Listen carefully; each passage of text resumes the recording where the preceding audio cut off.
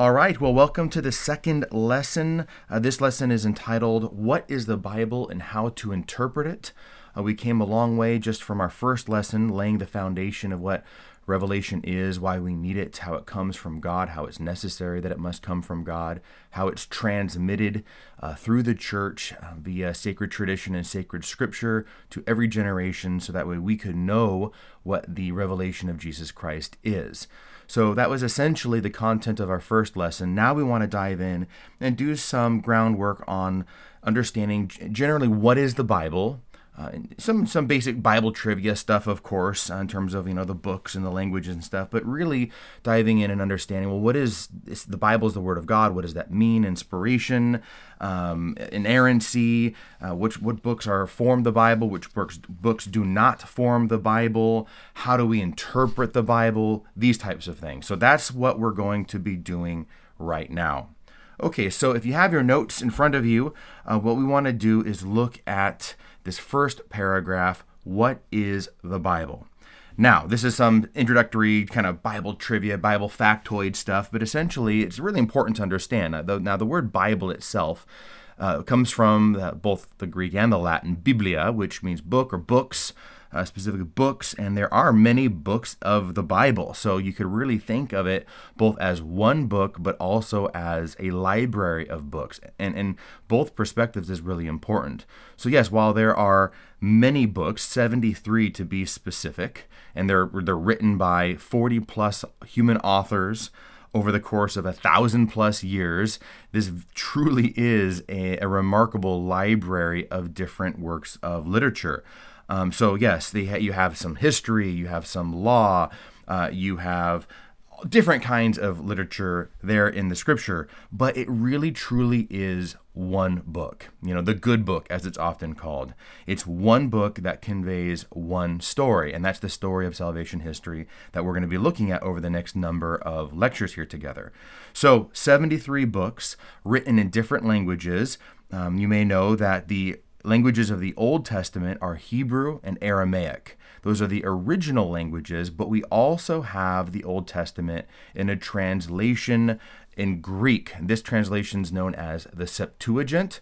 The story goes roughly about 200 years before Christ. The king in Alexandria wanted to have the Hebrew Old Testament, the Hebrew sacred writings, in the Greek tongue. And so he had brought 70 different scholars together, and that's where we get the word Septuagint from these 70 scholars, who each of them went into a cubicle of their own, so to speak, and they began to translate it. And when they all came out and brought their translation forward, every single one of their translations matched the others. It was a perfect match across all 70 attempts. So everybody saw this as an incredible confirmation that this Greek translation is an authentic translation of the original Hebrew. So while on the one hand, yes, you do have the Hebrew originals with some Aramaic in there, you also have the Septuagint, which was used by Christ and the apostles during their lifetime. So those are the languages of the Old Testament. The New Testament was written predominantly in Greek as well.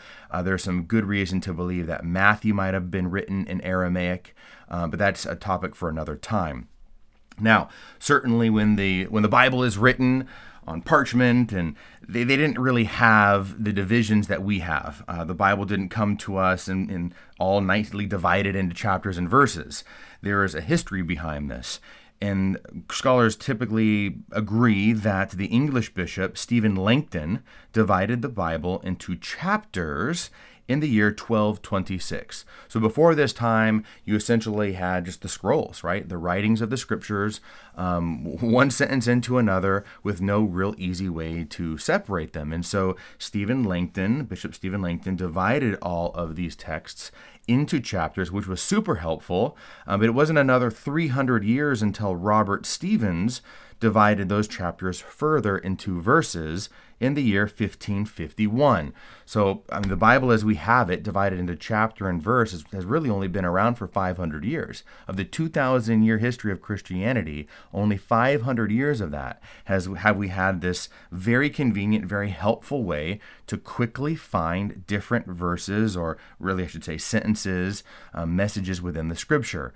I mean, the early church fathers and the mystics and the saints, they had memorized and absorbed the Bible so well, they would just, in their common language and their writings, they would have Scripture scattered throughout it. But for average people, such as myself and you, it's just easier just to go, hey, look up Luke chapter 23, verse 50, or whatever it is. Let's talk about the burial of Jesus. And that's extremely convenient and easy for us to do that. And it's only been around for 500 years. But I do want to give one word of caution. As easy as it is now to be able to reference a verse very easily, it can actually be sometimes a little bit misleading when it comes to finding a proper interpretation, because our brains typically think, okay, this chapter ends and the next chapter begins, and so it's very easy to fall into this habit of thinking, like almost resetting in our brains the narrative flow. And often that's a mistake. It's misleading, because the narrative flow is very, very important from one chapter to the next, from one verse to the next. So although it's easy and very helpful to reference particular verses quickly, when you're reading the Scriptures, my advice to you is read them almost as if the chapters and verses aren't there, because then you're going to really begin to see a lot of the literary structure and the themes, the repetition, and things like that comes forth. So that's just kind of a little bit of a little tidbit, little helpful advice there as you launch into your biblical studies. Okay, so these 40 plus human authors, obviously they lived in very different times than we do today. Here we are in the 21st century. We have certain, rules and expectations, scientific approaches to how we approach history, or, literary descriptions of various kinds. The ancient world, whether it's the Hebrews or the Romans or the Greeks or the ancient Chinese, whatever they are, they really write differently than we do, and they have certain rules that guide the intention of the author. Okay, so it's really important to keep that in mind. While you have all these 73 different books written over 1,000 years by all these authors, you really have to understand that there are all kinds of different literary forms and techniques that are used in various books, and even within a single book itself. You've got history and poetry. You've got dialogue, prophecy, genealogies, law, allegory, philosophy, liturgy, prayers, like the Psalms are beautiful hymns. Just the way they tell stories is unique, and it's just incredible. This literary devices, the synoptic resumptive technique we're going to look at here next lesson with the creation account, the use of repetition, doublets, chiastic techniques, we'll study that later on as well. These are all very important things to keep in mind when trying to understand the Scriptures, and this is going to be very important when we discuss interpretation in the second half of this lesson. So, this is a little bit of an introduction to what the Bible is in terms of its authorship, its dating. I mean, you can look at the dating in each individual book, but it's across 1,000 years, all these authors. And I promise you one thing: the more you study Scripture, the more you begin to see how the Old and the New Testament fit together. The more you begin to see how all Scripture speaks Christ and prepares for Christ, the more you're going to absolutely be convinced that this truly is the Word of God.